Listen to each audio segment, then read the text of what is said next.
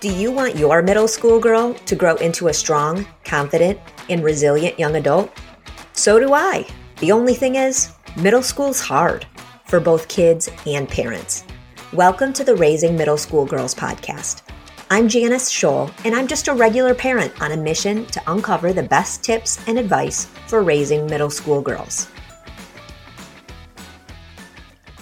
Hey there, parents. Today, I'm interviewing certified parenting coach, author, podcaster, and speaker, Robin McMahon. Robin is a parenting expert and consultant for the international personal development app Live More.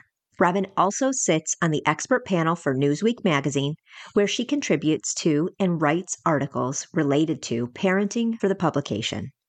Robin knows parenting, but what I really appreciate the most about her is her honesty in the challenges she's faced personally as a mother. She didn't just start out good at parenting. She was actually a self-proclaimed angry mom long before she was teaching and coaching parents in the way of peaceful parenting. In this episode, Robin shares her story of what parenting felt like at first and how she was able to change her family's story. And she also gives us a roadmap for how to speak to your kid when they're upset to diffuse the situation. While these techniques will work for any tween or teen, they can be especially helpful for those kids who feel things strongly and may be a challenge to parent. Welcome, Robin. Thanks so much for joining me today. Janice, thank you so much for having me. I'm so happy to be here, and I'm so happy to be talking to you. Well, I am so excited to be talking to you because you are the parenting coach for regular parents. I feel like you acknowledge the challenges that you've had as a parent. And it's really in line with what I feel like parents need today. So can you tell me a little bit about how you became a parenting coach and why? Okay, yes. So I have two boys. They're both teenagers now. And when I first became a mom, I thought I would love being a mom. And to make a long story short, I hated it. I didn't like it at all. I have one son who is so difficult to parent in so many different ways that he brought me to my knees. And I was so angry. I was yelling all the time. It was so opposite of who I wanted to be as a parent. Like I'm a love bug and I'm fun and my default setting is bubbly, and I was not that way as a mom. And every cell in my body, I could just feel was rejecting this person who I'd become, this angry person who would be angry one minute and crying the next and feeling terrible about myself and beating myself up. And I didn't want anyone to know. And so I had this deep shame. So I went to find help for myself, help for my son. And my son has pretty extreme behaviors. He has intense emotions. He's extremely defiant. And now he's 17. So I can tell you that through the years, and it has taken many, many years, many doctors saying, no, it's all your fault, Robin, or, you guys need to change the way you're parenting. And I was like, okay, well, I could see that a little bit, but there's also something going on with my kid. Like, what's going on with my kid, right? So it took a long time. We do know now that he has ADHD, he has learning disabilities, he has oppositional defiance disorder, and he has obsessive compulsive disorder. So that plus you add in, depression, anxiety, all of that stuff. He's like a full contact sport, right? Like that's somebody said that to me once, and I'm like, yeah, that's a good description. Like he never stops. Plus he doesn't ever want to go with the flow. And so I really struggled with him, and I had gotten professional help for myself and for him, and it wasn't working until I found the world of peaceful parenting. And the first thing that I saw that resonated with me so deeply is that I can accept my child isn't who I expected him to be. I can accept that I'm not the mother I thought I would be. And I thought I had to fight against all of it. I didn't know I could accept it. Like that was foreign to me. And I thought I was like a pretty smart cookie. I thought like, oh yeah, I knew this. I know this stuff, but I didn't. And so I looked more into it. I eventually hired a parenting coach for myself.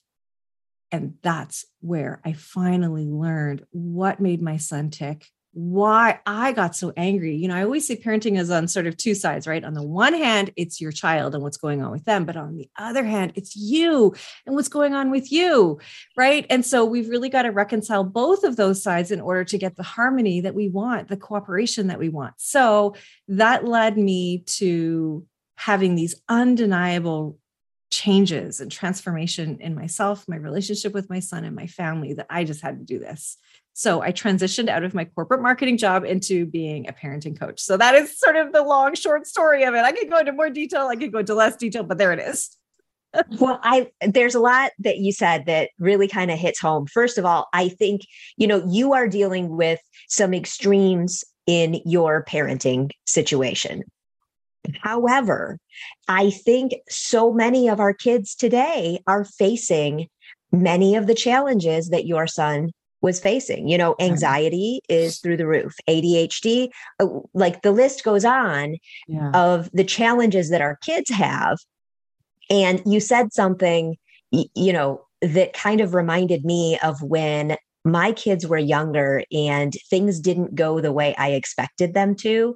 And I felt a lot of shame because I didn't actually really appreciate that it could be a difference in my child versus my parenting. I thought it was all my parenting. And then it was like, to even ask for help is hard when you feel that way, or to acknowledge that you need help. So what you said really resonated with me. Why did you find it hard to ask for help? I'm curious. Because it was my parenting and I was supposed to know how to do it. Yeah. Mm-hmm. And because the people around me didn't seem to be having a problem. Yeah. I felt like I was doing all of the same things they were doing, but it wasn't working for me.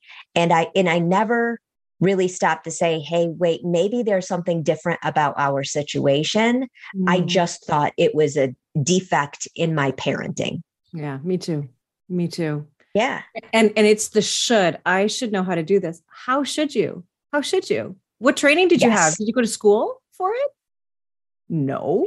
It's the most important job we do. And it's the job we do without any training or schooling. And then we're afraid to ask. What the heck? Yes.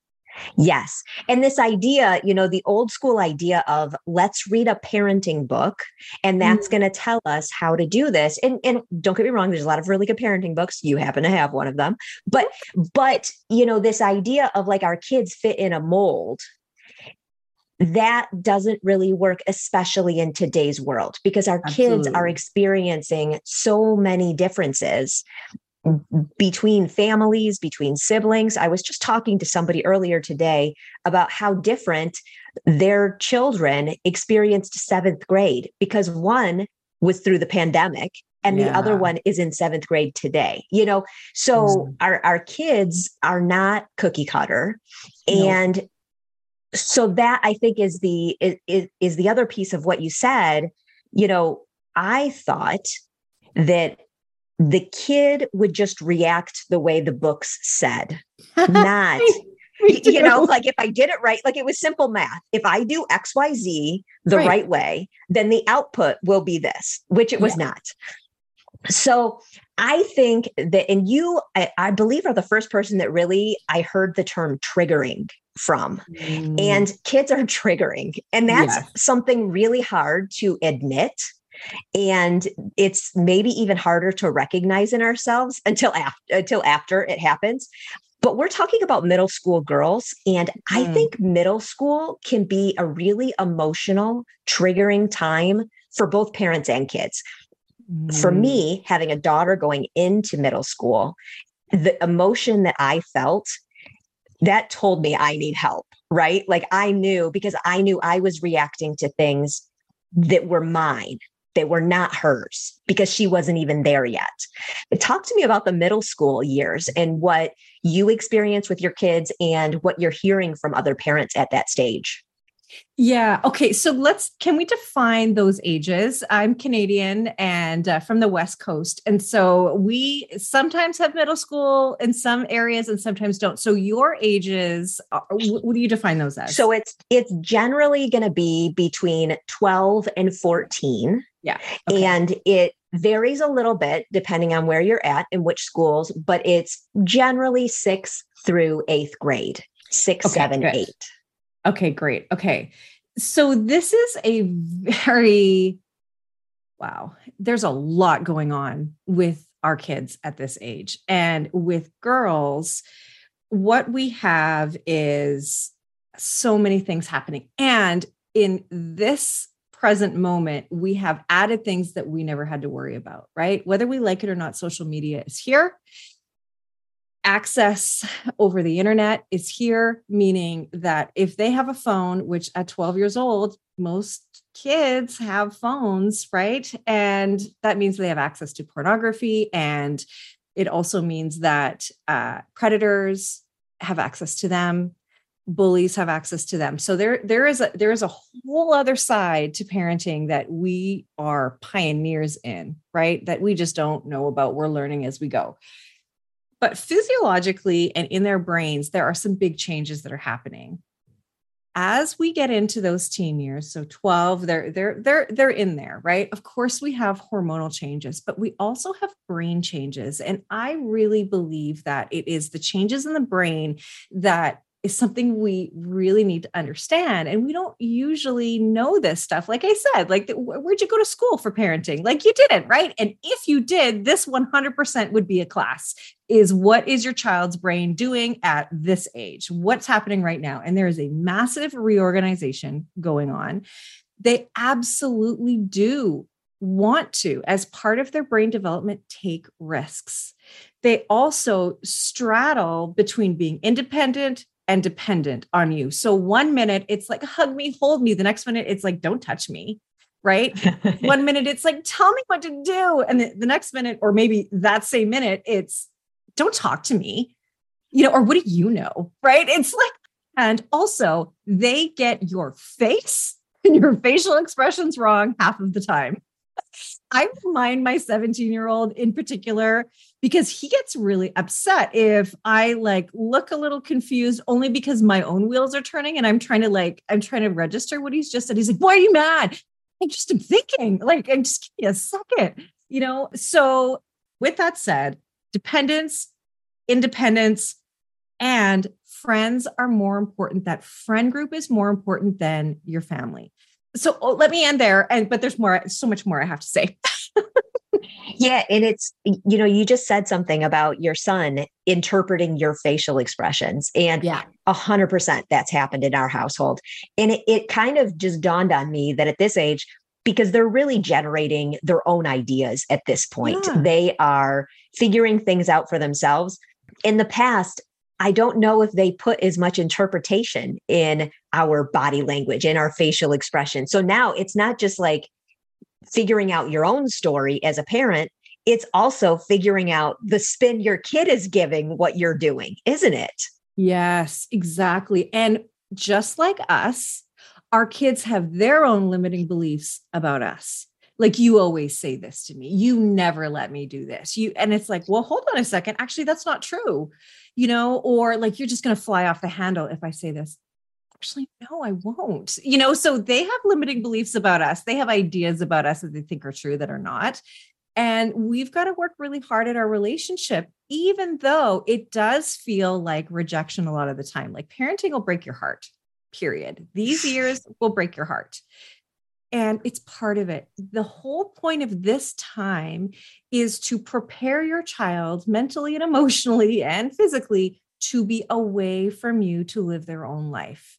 So we need to transition from being a teacher where we're teaching them and showing them the way, to guiding them, to letting them make their own mistakes, to letting them fall short, fall down. And we need to be there to be a container for their angst, to hold space for their disappointment, their tears, their embarrassment, their shame, their anger, and let them know that we're just there to help them work it out without judging them or criticizing them and put ourselves in their shoes. And what that does is, and what you said, is it means that we need to deal with our stuff, our emotions, and be there for them, for their emotions, and meet them where they are, not where we are, right? Not our middle school self, right? Yeah. Because it's very easy to go back and be like, I remember exactly what it's like to be in grade 12, or like my son is in grade 12. I remember it so vividly, but I'm not him. And I got to put my stuff aside. I got to just be there for his experience, which is so radically different than anything that I ever experienced. Yeah. Parenting is a completely different world. And, I feel like the emotions that kids are going through at this age are radically different or changing on a daily or, hourly basis. And that makes some of us parents feel like we had it figured out for a while. You got through the early years. We know what to do with a baby. We got through the toddler years, and then things were pretty smooth sailing for a while. And then you hit these years, that tween and early teen years. And suddenly we're dealing with a different person. Yeah. And you said something that I want to talk about, because you said we need to be a container for their angst and like let them come to us and get through all of those hard emotions. How do we do that? Because, it's hard to do that without getting sucked into it. It's hard to do that without reacting or overreacting to it. And how do we do that and make sure that they're learning healthy ways to process those difficult emotions that are a given at this age? That's such a good question. What a good question. I love it. So it really comes down to really being their emotional coach. And we've got to learn some of this too. This is what I've learned over the years. And what it starts with is listening to your child, even if you think it's stupid, even if you think what they're upset about doesn't matter. It matters to them. Therefore, it needs to matter to you. So we need to shut our mouths because they've already heard it. We need to stop talking so much, and we just need to listen. And when you listen deeply to someone, it feels like love. It feels like belonging. And we all need to be heard. And so the gift you give your child is to really listen to them. And you're right. They're coming up with their own thoughts, their own ideas, their own opinions. Let them have them. And if you don't understand them, while you're listening, you say, tell me more. So this whole listening piece includes you listening without distraction, without judgment, without comparison, and listening to understand, not to respond. Then you repeat back what you heard them say. So what you're saying is this, this, and this. Did I get that right? Yes, you got it right. Or no, you didn't get it right. Okay. Well, hold on. Then I missed something. Let's go back, right? And then you add in empathy. Most of us don't know how to do empathy because we were never really given it ourselves. This is so powerful because all you're doing is saying, if I were to put myself in your shoes, I bet I would be feeling rejected. I'd be feeling hurt. And I'd be feeling maybe a little scared. Because this, and this. 2 to 3 reasons why. Because your friends talked without you, because your friends made plans and you weren't a part of it, or because whatever. Yeah, that makes sense. Even if you don't agree. And then, how can I support you? What do you need from me? Sometimes just being there to hold that space for them, to let them have a safe place to explain why they're devastated is all they need. And if they need support, yes, I'll support you, but I'm not going to run my agenda on you anymore. I'm not going to say, well, now you need to do this. And if it wasn't, if you had just done this, then you wouldn't be in this position, would you? I told you she was going to be a bad friend to you. Like, no, stop. That is about you. That's not fair, right? Yes, sure. In a perfect world, your child would have listened. Even the most obedient child only listens 80% of the time. So don't expect it, especially not from your middle schooler. I love that you just gave us a formula, because in the moment, it's really easy to get caught up in the emotion on both sides. And so you've given us something that we can take a deep breath. They don't have to know that we're doing this, but we start with listening. We follow up with giving them back what they've fed us to make sure that we're understanding their position. And then we're asking them how they want us to support versus my natural reaction is to get in there and fix it. I am a fixer. My husband is better at being a listener. And I said, I used to think I was a really good listener, but I'm not. I'm a good problem solver. And that's the piece like that. If you don't have that, even if you listen, but then you jump into solve, it's not giving them necessarily what they actually want. Yeah. And you're not giving them it. You're not actually helping them. You're actually doing it because you need to feel better. It's actually your anxiety. And I mean, I don't mean you, Janice. I just mean you and the big you. But it is. But it is. Because at this age, it's like this visceral reaction to want to make it go away. And I never really realized it until this age. And it is so collectively, it's a parenting reaction, right? But so we have a formula that we can communicate with, but what do we do with our parenting angst, with our feeling of wanting to make that challenge, that bad feeling go away? To name it is to tame it. So for you to say to yourself, take a moment and notice what you're feeling. And this is your own work. So you do this away from your child. Notice what you're feeling. Where is it happening? What is it? I'm scared. I'm embarrassed. I am worried about my kid. I don't know what's in store. I feel lost. I feel helpless. There's many different emotions that we're feeling.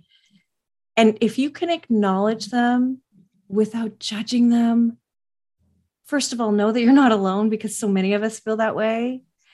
And when you can actually name it, there is actually a mechanism in your brain where the left side of the brain releases soothing neurotransmitters to the part of your brain that's activated, the amygdala, to calm it down. So for you to say, you know what, I'm just scared. And then you're like, that's it. That's it. That's the brain helping you. And that's why the brain is so important, right? Because it works for us too. And our children co-regulate off of us. So if we can be mindful when we're talking to our child that what we model, and not always easy, I resented that many times when people said, well, you got to model. And I'm like, oh, I don't know how to. Take some deep breaths because this isn't an emergency. This situation is a conversation. Let's not go into our lower brain into fight, flight, and freeze. Let's just breathe deeply. And there's a connection between your lungs and your brain that says, when I breathe slowly and deeply, I'm safe. And if you can be calm, your child can also be calm, right? And we'll deal with that other stuff later. Like you might be spinning out of control. I have definitely had those moments where I'm talking to my child and the clock is ticking. We got to get to school. My child is having a crisis and I don't have time for this. I've got a call that I've got to get to, whatever.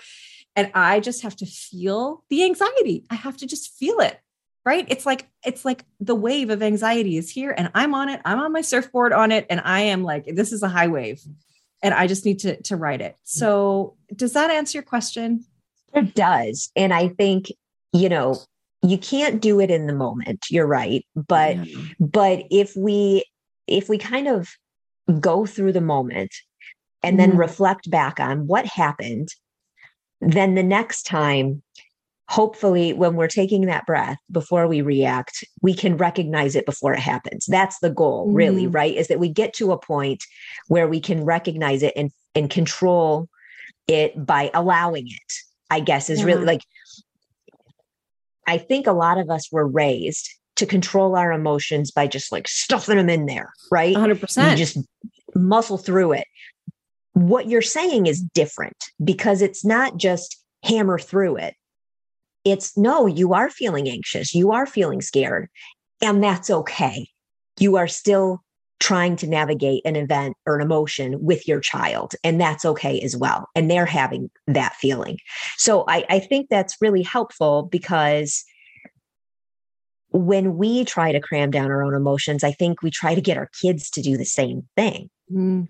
And our kids don't have emotional regulation yet. We do. They don't. But let's face it, we don't feel our feelings. We numb ourselves. We are all numbing ourselves in one way or another, with social media, with drinking. Like wine and moms seem to go hand in hand. And that's sad in a way. I love a glass of wine, and I'll fight for my right to have a glass of wine, but that's not the point. Like numbing yourself, having play dates where you're drinking and things like that, or overworking or overworking out, or, whatever it is we do. But our kids need to feel their feelings all the way through. So I always look at it like there is a tunnel that is the emotion, and they're just a train, and they just need to go all the way through the tunnel to get over it. We see that tunnel. We're like, oh, hell no, I am not going through that tunnel. I will numb myself through it. I'll deny it's there. I'll find another way around it. I'll bury it. And if we bury our feelings and emotions, like we've kind of been taught to do, like get over it, or, big boys don't cry, or don't be such a crybaby, or all those messages that we've gotten, you're so dramatic. We shove it down, it's coming back out, and it's going to come back out all over your family. And that is why we rage and get so upset. And that's not fair. So, but we just haven't been taught that. So here it is. This is what we need to do. And it does take a little bit of practice, but it's the most important job we do. So it's worth it. Yeah, what you just said really hit home, I think, for a lot of parents, is that, if you stuff it down, it's coming back all over your family. And so you think that you're doing everyone a favor by keeping it in, bottling it up, pushing through, drinking the wine. But in reality, you're not helping yourself. You're not helping your children or your family. No, you're really not. You're really not. And you're also not alone. Like I don't want anyone to feel bad if they are, because we don't know any other way. Yeah. And why do you think that we don't know another way? And what I mean by that is, why isn't that part of the parenting book, right? Why aren't we talking? We talk so much about growth and development in our kids, but we talk so little about how one day we are not parents, and then the next day we are, and it completely changes our life and our emotional composition. It's so interesting that you asked that, because I ask myself that too. I think it's kind of like focusing on the wedding and not the marriage. I think we're so focused on the baby, and we don't realize how much it's going to change us. And so what happens is we just end up doing what was done to us, good, bad, or indifferent, right? However we were parented is how we will parent. And it isn't until we deal with that stuff. But I also think that technology has improved so much that in functional MRI machines, so fMRI machines, we can actually see how different responses activate different parts of the brain. And we know, because we can see it, that when we use empathy, it calms the brain down. So when you know that, doesn't it make it more worthwhile to want to do what we know actually works, because we can see it working? And I just don't think we knew that before. Yeah. I mean, we've learned so much about kids and about emotions and about the brain function that at the end of the day, we want an outcome. And I think most or all parents want a great relationship with their kid. And in the moment, it might they might trip on themselves, but we want to have happy bonding moments with our kids. So if empathy is the way to get there, I think, of course, if we know that it works, we want to use it. Yeah. And it feels good. It feels like how you always wanted to feel as a parent. It's like, this is the feeling that I always thought I would feel, not frustration and anger and resentment. No, I want to feel this. There's nothing better than feeling connected with your child. There just isn't. It's fun. It's beautiful. It's warm. It's happy. And that's what we want, right? And so we just keep connecting with them. And then we build that relationship with them. And when we've built that relationship in those formative years, and by the way, it's never too late. If you've got a middle schooler right now, you've got a 14-year-old, you've got somebody who maybe is in high school, it's never too late. It's never too late to connect with them again. So don't feel that way. It does help, though, if you can do it all along the way so that when these years come, you've got that strong foundation where your child already knows that you are their best bet. And that really does help. Knowing that you are the safe place for your child is a really big deal for their social, emotional well-being. And I think that's the other thing that we are understanding now. I went to see this author, Rick Hansen, and he's written a book called Resilient. And he said that he was in a room full of CEOs, like, leaders in company. And he said, how many of you were valedictorians of your class?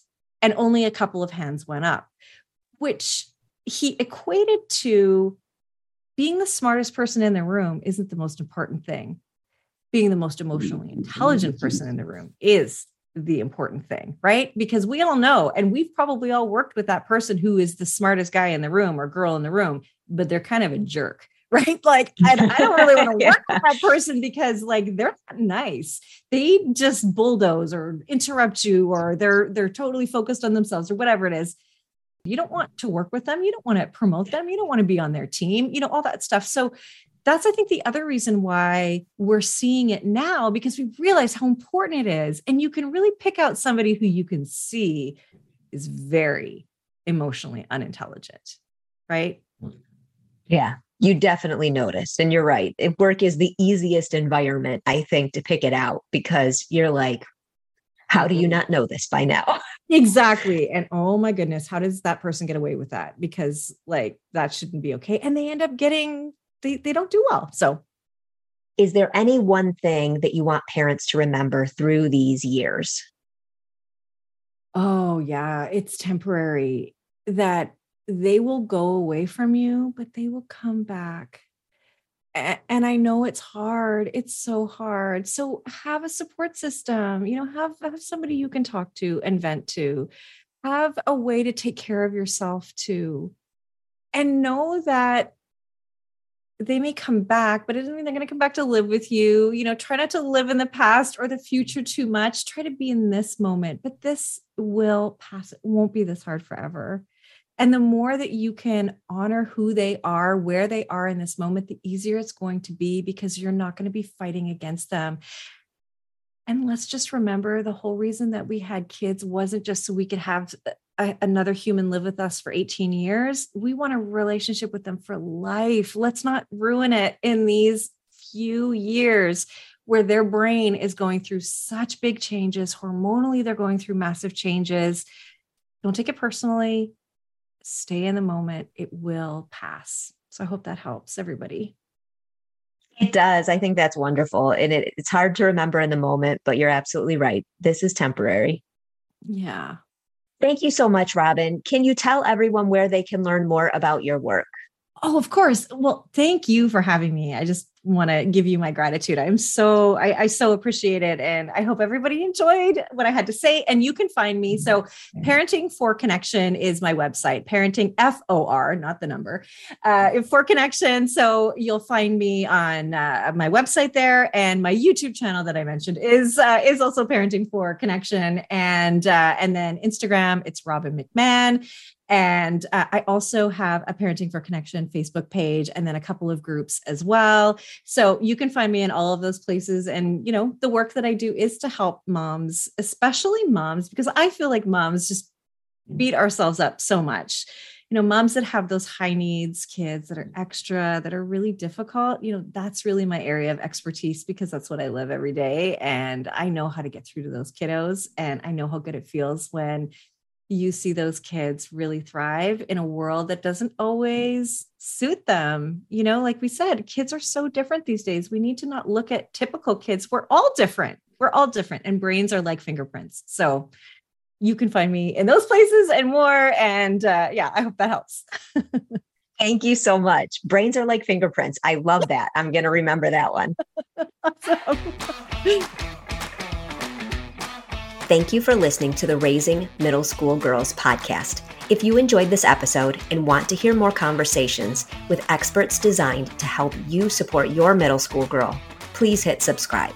You can also sign up for the newsletter at the link in the show notes to receive emails about tips and resources, upcoming events, and new podcast episodes, all designed to support you and your child.